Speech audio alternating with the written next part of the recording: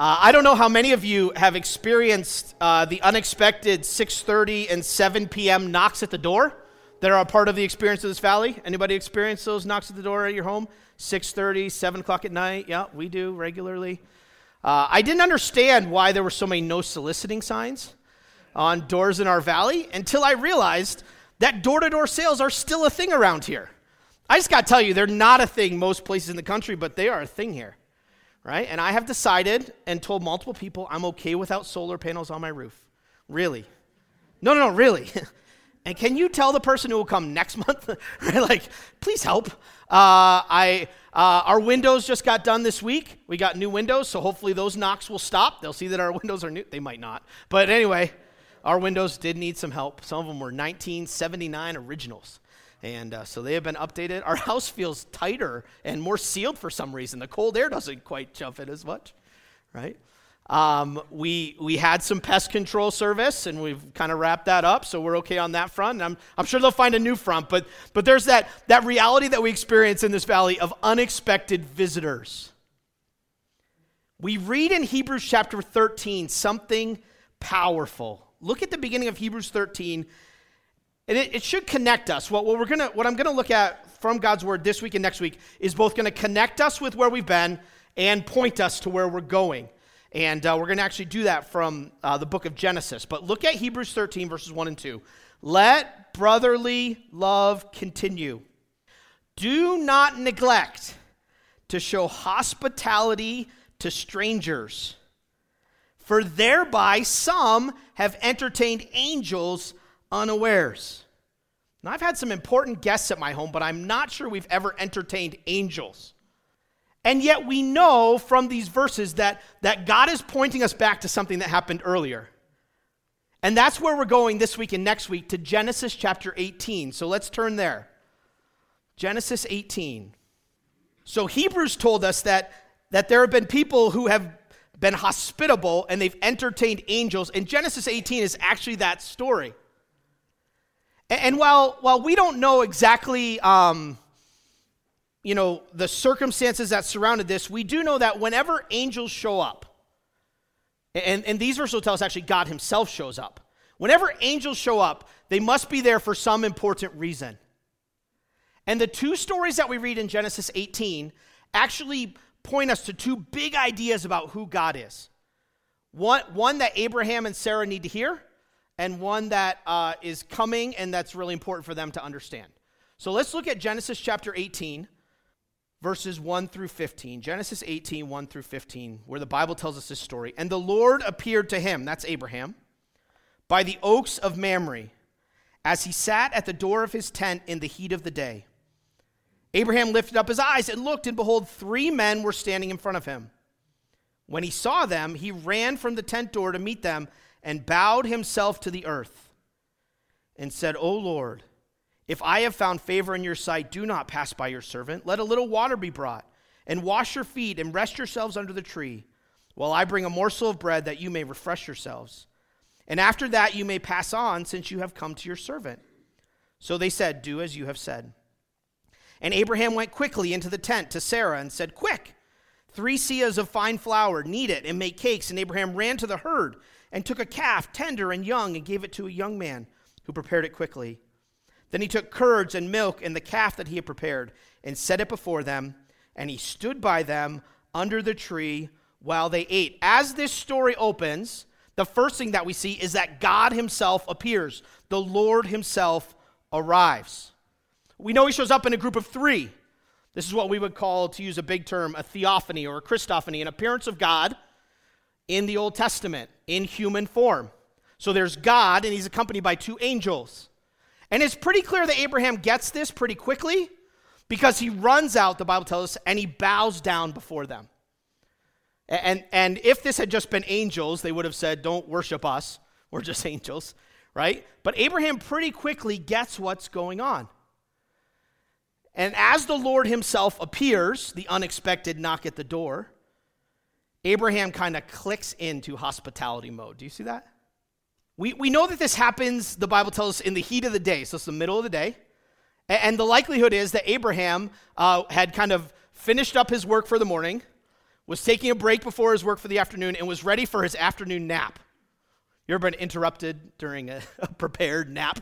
I usually get a Sunday afternoon nap after I kind of crash from, the morning and everything that happened. I was like, gonzo, right? My wife is very kind in that. My son doesn't always get it, but we try, right? So these visitors show up in the middle of Abraham's planned nap or planned rest, but right away his gears change. And you can sense something about the heart of Abraham and his hospitality from this story, can't you? It's apparent that the lavish hospitality that he shows is hospitality that is ready. Do you see that?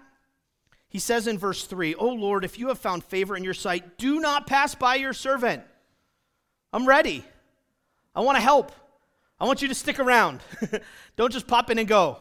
It's not like me when that 6:30 knock happens at the door. I'm like, should I even open it? Right? Abraham's ready. He's ready to show hospitality. He was willing to be inconvenienced to serve and to care for others. I'm thankful to have known a number of people who have excelled in hospitality. It's no coincidence that Misty's here today, right? I think Kevin and Misty are people who and I see some of you nodding because you relate to this. You've experienced this. It's just like that front door is closed, but it's open.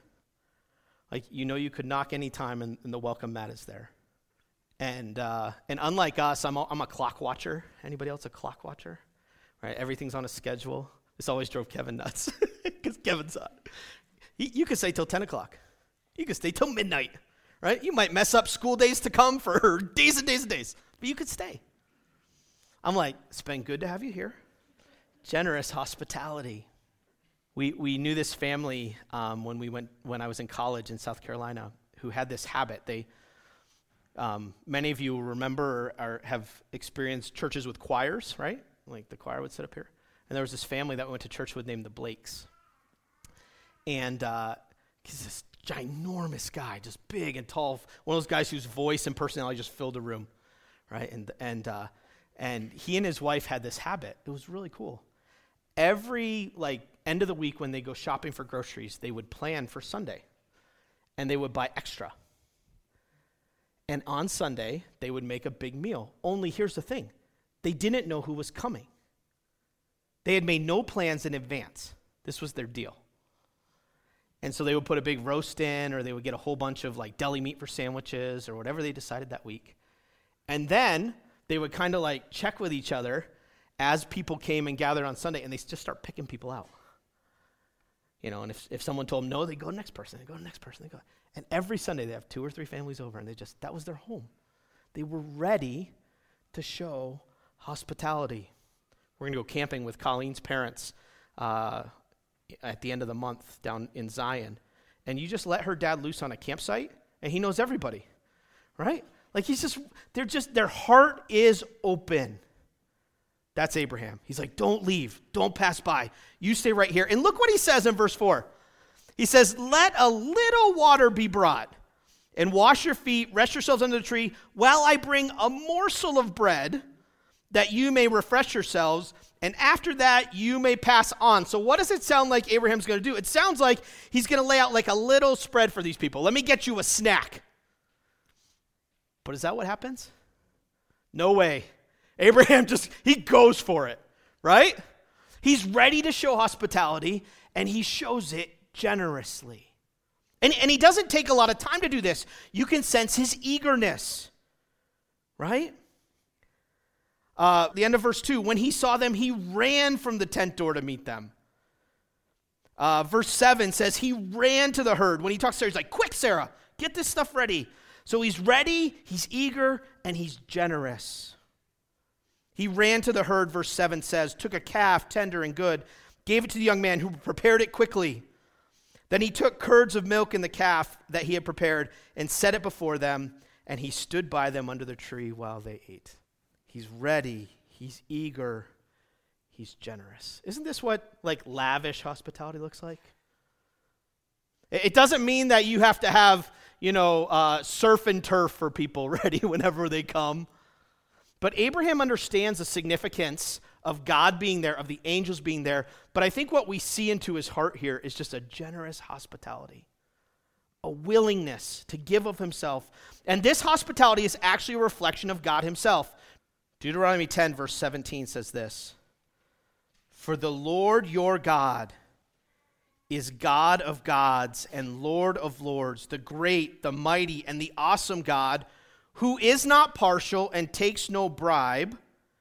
He executes justice for the fatherless and the widow and loves the sojourner, giving him food and clothing. Love the sojourner, therefore, for you were sojourners in the land of Egypt." God himself has this heart for people who are wandering, people who are passing through, people who are lost, people whose life is in disarray, people who have great needs. God himself has that kind of heart, and he says, we should actually have this same heart because that's where we were before God rescued us. Just like the Israelites in Egypt were slaves, were strangers, were in trouble until God rescued them, in the same way we were. And so when we see people in need, when we see people who are struggling, when we see people who are on the outs, when we see people who don't have, we ought to be ready to jump in. We have a God who cares for the refugee, who cares for the sojourner. It's part of the reason our hearts should go out for the things that are going on around the world. Whether those things are on our border, or whether those things are across in Eastern Europe. We ought to have a heart that cares. It's interesting to me as I think about it that we serve a God who came to earth himself as a traveler. Jesus was born in a manger on a journey, in a barn. He was a man who lived without a permanent residence, who relied on the care and love of other people. So as this story starts, we see lavish hospitality shown, and I just wonder, are we ready, eager, and generous with our service? Or are we dragging ourselves along, hoping everything will be covered and no one will ask for our help? I just hope it's all under control because I don't know if I have any more.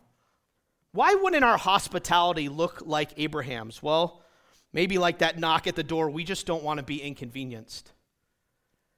We have our plan and our schedule and our ideas, and we just don't want to be pushed out of that. Maybe we're already maxed out. Anybody ever feel this way? Right? We're like, hey, listen, I would give you a generous meal, but I don't have a meal. I would give you my time, but I don't have any time. I would give you, my resources, but I don't have any resources. I'm just maxed out. I think for a lot of us, we do need to do some self-examination about, have we said yes to too many things? Because if we don't have the time or the resources in our own minds or the energy to respond to opportunities for hospitality and service, like eagerly, in a ready way, generously, then maybe we've maxed ourselves out in a way that we shouldn't if we can. Maybe you're just held back by past failures and abuses and not willing to put yourself out there again because it might not go well. You might be taken advantage of. I can tell you from the example of Jesus, if we're generous in our hospitality, we will be taken advantage of. I just promise you that.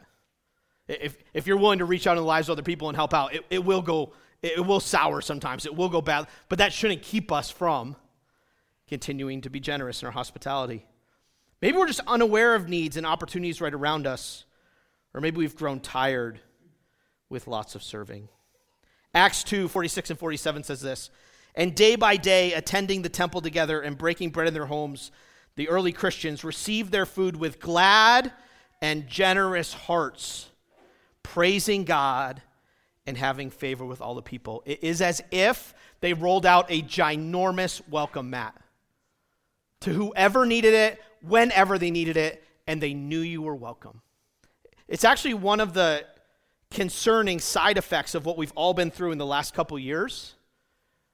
Isn't it interesting that one of the first things that we were told not to do was gather in your home with other people?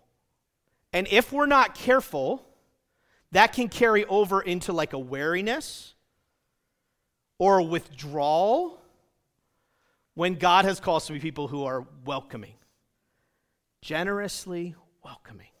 Well, the story goes on, and actually back in Genesis 18, in a way this story starts with the response and then it goes into what God has to say. Genesis chapter 18, look at Look at where the story goes from here. Genesis chapter 18, verse 9. The men said to him, "Where is Sarah your wife?"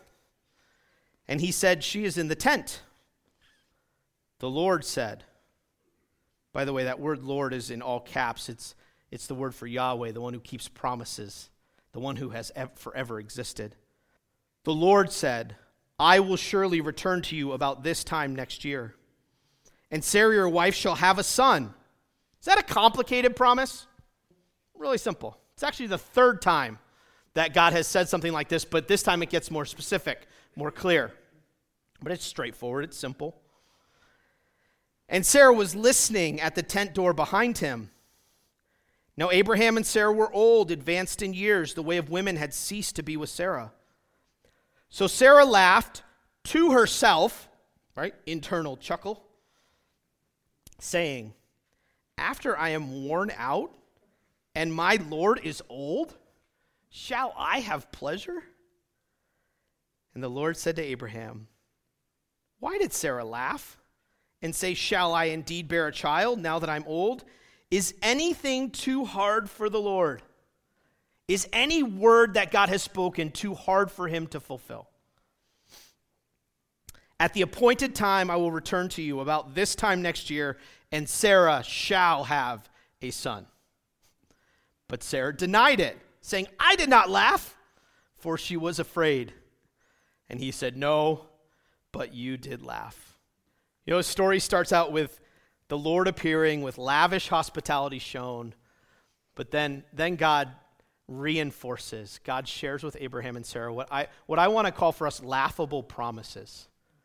It's part of the reason we sang like we sang this morning. I know sometimes singing songs like that almost contradicts how you feel inside. Anybody feel that? Right?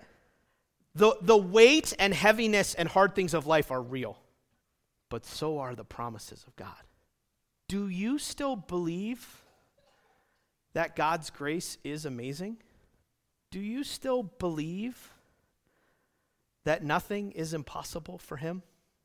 Do you actually believe that he loves you unconditionally? You know what we see in the verses we just read? God's promises are for you. They're personal. Did you see how this part of the story started? They said to him, "Where is Sarah your wife?"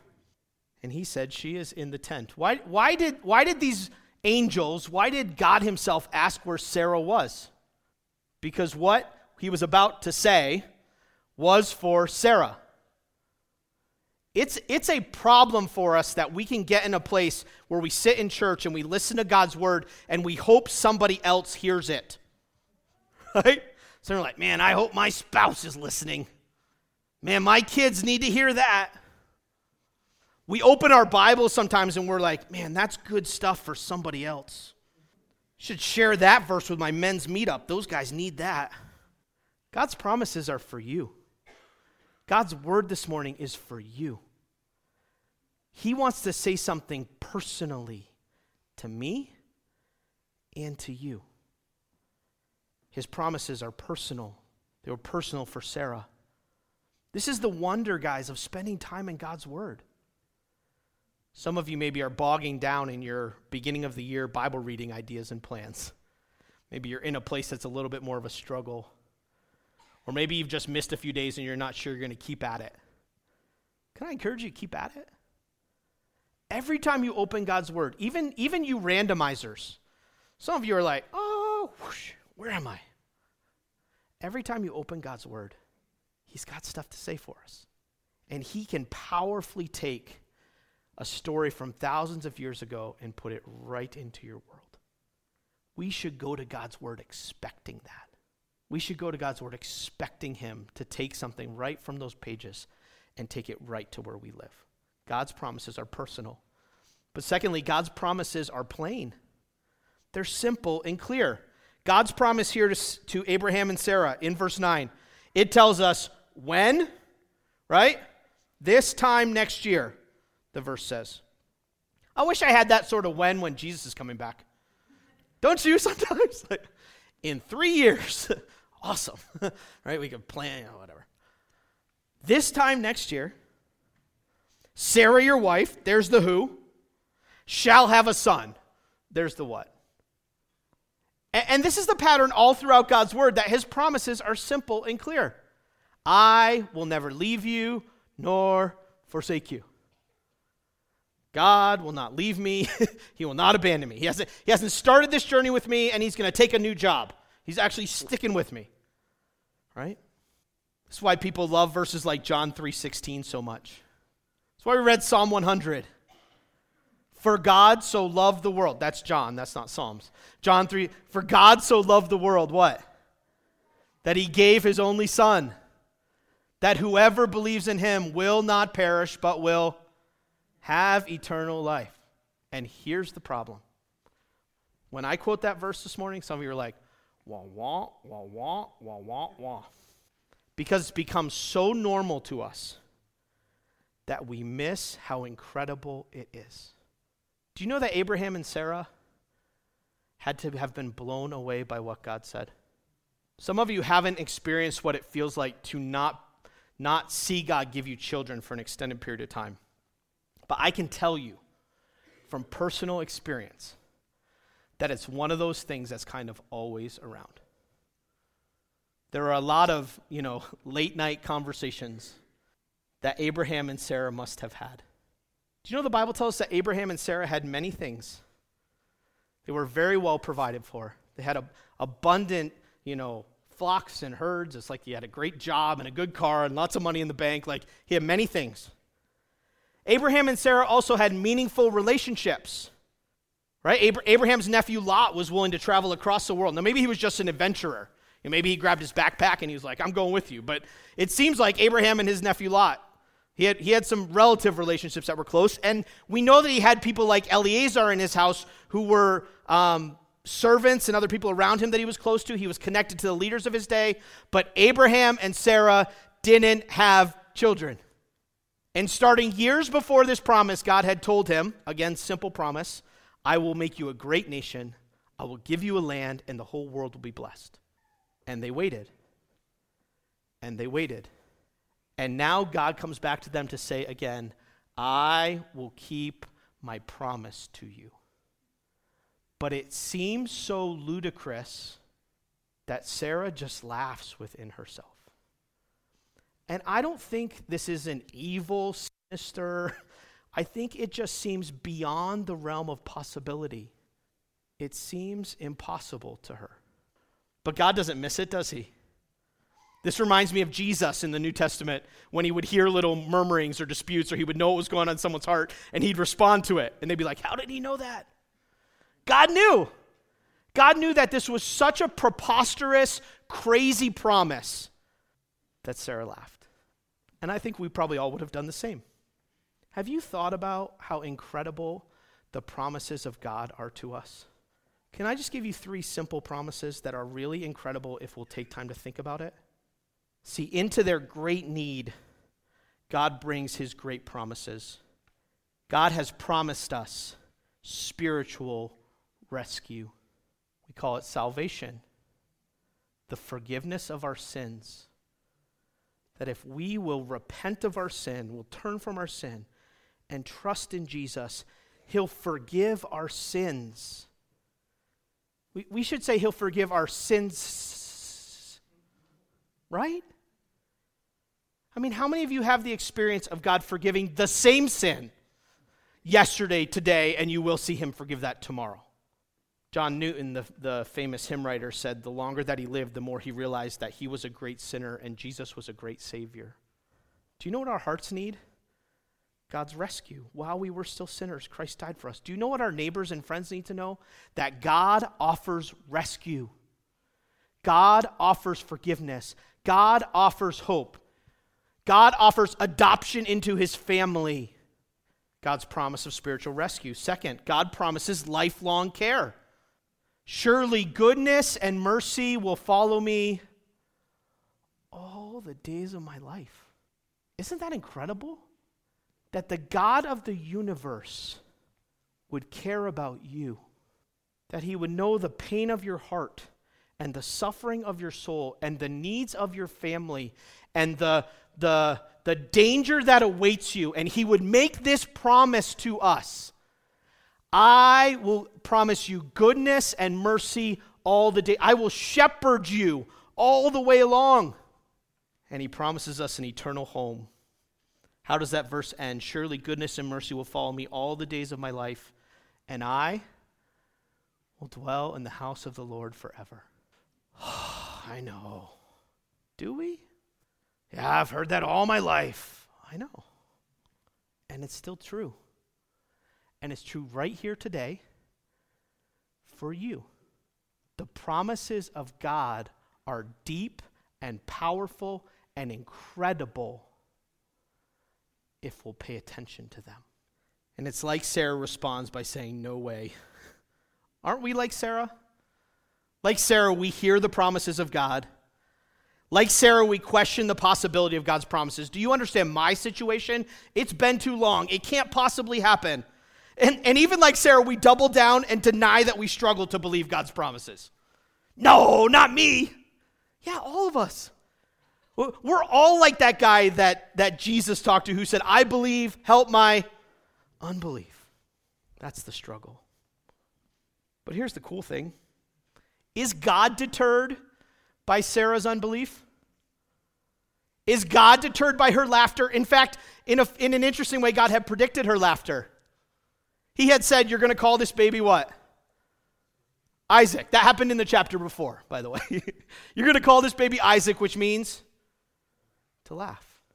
And you can certainly imagine that Abraham and Sarah had lots of laughs over the baby that was born. Like, we are too old for this. This is impossible. But God keeps on making and keeping promises to undeserving people. Isn't that amazing? He keeps saving people who struggle to believe. He keeps shepherding people who act like sheep as we go our own way. As we fall back into our sin, God keeps shepherding us.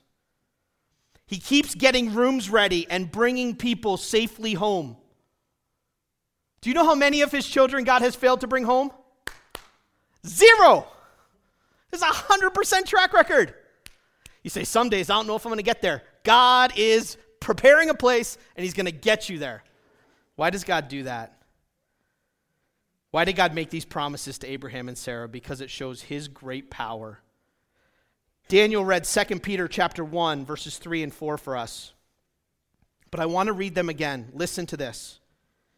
God's divine power has granted to us all things that pertain to life and godliness. You and I have everything that we need to have a relationship with God and to walk with him.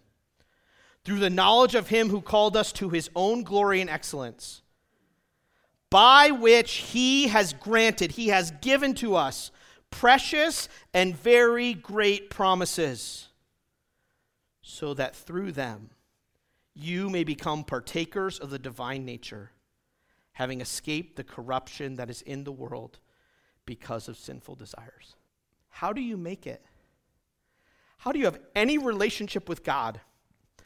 And how do you survive the mess that is this world? You hold on to God's promises. I've given you a Savior. I'll care for you all the days of your life. If you're young in this room and you doubt that, you talk to somebody older who's walked with God for a few years, and you know what they'll tell you? He cared for me all the days of my life. And one day, we'll dwell in the house of the Lord forever. Great and precious promises. Don't become numb to how amazing it is that the God of the universe has made those promises to you. Let them carry you through the uncertain and challenging and difficult times of life. And don't guard your door. Some of us need to open up our doors a little bit. We need to raise our hands a little bit more to serve. Say, I'm here. God's done so much for me. Go for it. Let's pray together. God, what an encouraging story. An encouraging reminder of what generous hospitality looks like. But more than that, a reminder that you have made us great promises, promises we need for our own souls, and promises that our friends and neighbors need to hear. There is hope. Not in the economy, not in a president, not in world peace. There is hope in you. Please strengthen our hearts. Lord, some are faltering, some are struggling. We're all hurting. We all carry heavy weights in different ways. Give us grace to throw the doors of our lives wide open, our homes wide open, our bank accounts wide open. Help us to bear one another's burdens and so fulfill the law of Christ. And God, please help us to hold on, to not be of those who shrink back or fall away in unbelief, but help us to be strong in faith, giving glory to you. It's in Christ's name we pray. Amen.